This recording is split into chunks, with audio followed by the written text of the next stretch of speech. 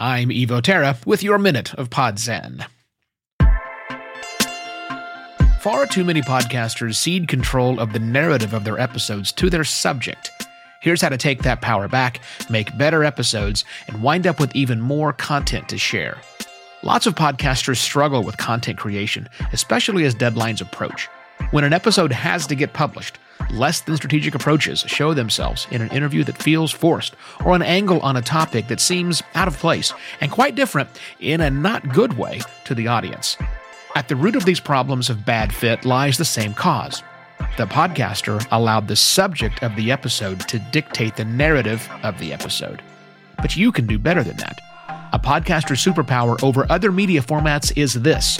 Once you know deeply what your audience wants, you can shape almost any subject into a narrative that your audience wants to hear. Done right, those crappy, unresearched guest pitches turn into a content fountain. All you have to do is figure out which stories you can pull out of guests that your audience wants to hear. You do this by controlling the narrative. Don't just turn the mic over to your guest and let them run the show. That's your job. This same approach goes well beyond sorting through unsolicited guest pitches.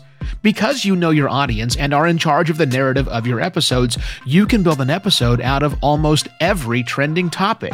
Content ideas galore. You're the podcaster. You're in control of the narrative. You're in control of your listeners' experiences.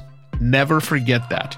You'll find more thoughts on this topic and other questions every working podcaster should be asking themselves at podcastpontifications.com.